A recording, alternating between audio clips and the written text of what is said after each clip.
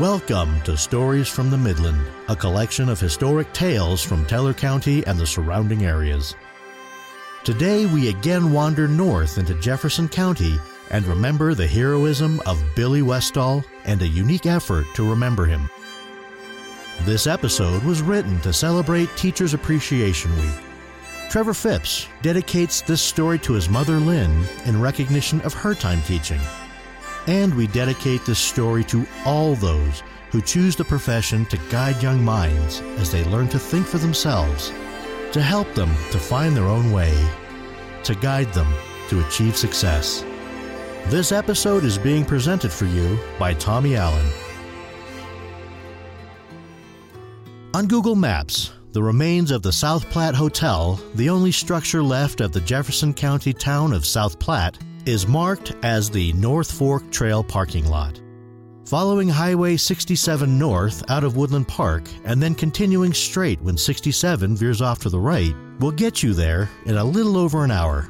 Approximately 2 miles past the old hotel, you'll pass a large stone marker with an interpretive sign on your left. Before the interpretive sign was placed, the meaning of the marker was more or less lost to the locals.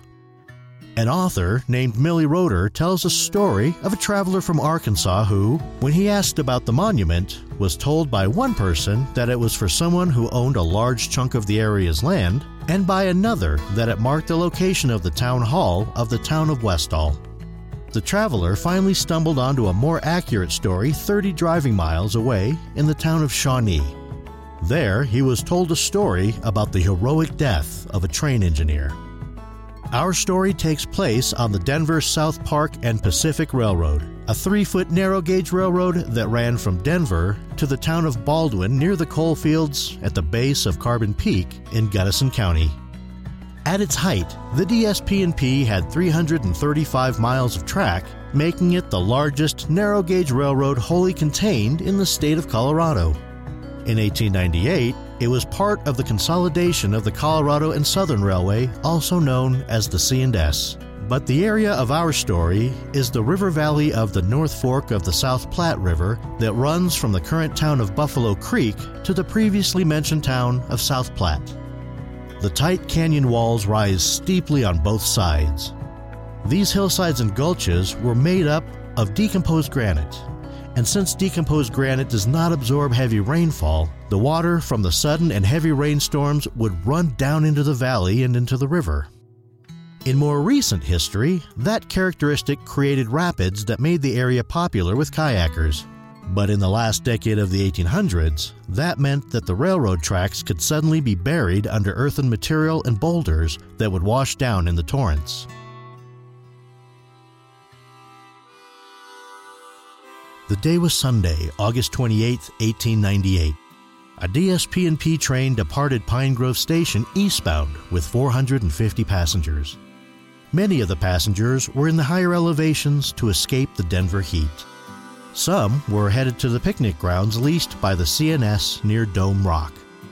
The train's engineer was William G. Billy Westall, a man popular with the train crews, the people along his routes, and his passengers. Along with fireman Buddy John Nichols, they guided the train into the canyon past Buffalo, Ferndale, and Foxton. By the way, the fireman on a train, also referred to as the stoker, was the man responsible for maintaining the fire that powered the steam engine. The train was rounding a blind curve not far from the Dome Rock water tank when tracks deeply covered in sand and gravel revealed themselves. Westall and Nichols could have jumped clear of the doomed train, but knowing the grave danger the inevitable derailment meant to the 450 passengers, they decided to remain in place to do what they could to minimize the impending disaster. The men worked to slow the train, and at the last moment, Westall ordered Nichols to join the birds. Following the orders, Nichols jumped from the train. The locomotive struck the debris that was covering the tracks and was thrown onto its right side along with the tender. Westall was pinned to the ground by a handhold on the right side of the tender and was reportedly scalded by steam from a broken steam pipe. But Westall and Nichols had saved everyone. Westall was still alive when they freed him from under the toppled train. As he clung to life over the next approximately 12 hours, he was transported to the depot at Buffalo.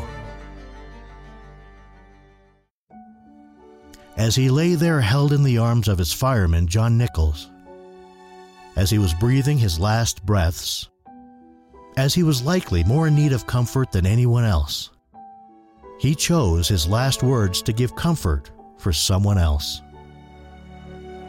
"Tell my wife I died thinking of her." Those were his last words as he passed away sometime in the night.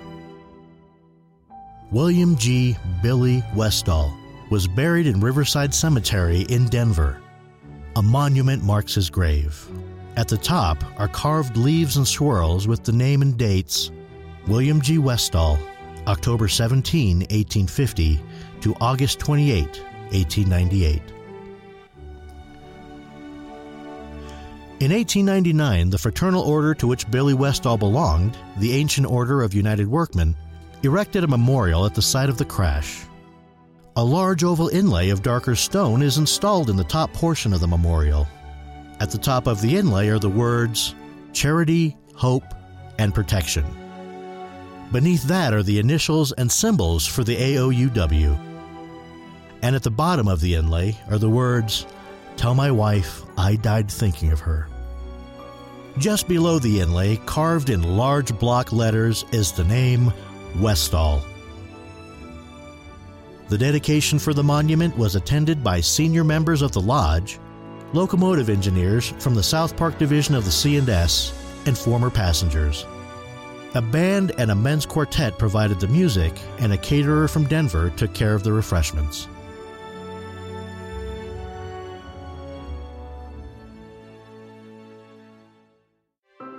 Over time, the land beneath the large granite monument, which sat in the South Platte River floodplain, began to erode, and the monument began to lean badly. English teacher Frank Reitz of West Jefferson Middle School suggested the idea to his students of relocating the monument a short distance to more stable ground. Mr. Reitz discussed the feasibility of the project with Denver Water and Colorado Preservation Incorporated, and a team of 10 7th and 8th graders was formed in September of 2012. The team conducted site visits and planning between late 2012 and early 2013, and in February 2013, the decision was made to move the monument. In May of 2013, a generous anonymous donation was provided to the project, along with donations of labor and construction work. As the year went on, other organizations were inspired to join the effort, and the team received a grant for landscaping and signage. That November, 30 students cleared the old and new sites of brush to facilitate the move, and Denver Water laid the concrete slab for the monument's new location. In December of that year, a crane moved the monument in 7 pieces, the top piece of which weighed 6.5 tons by itself.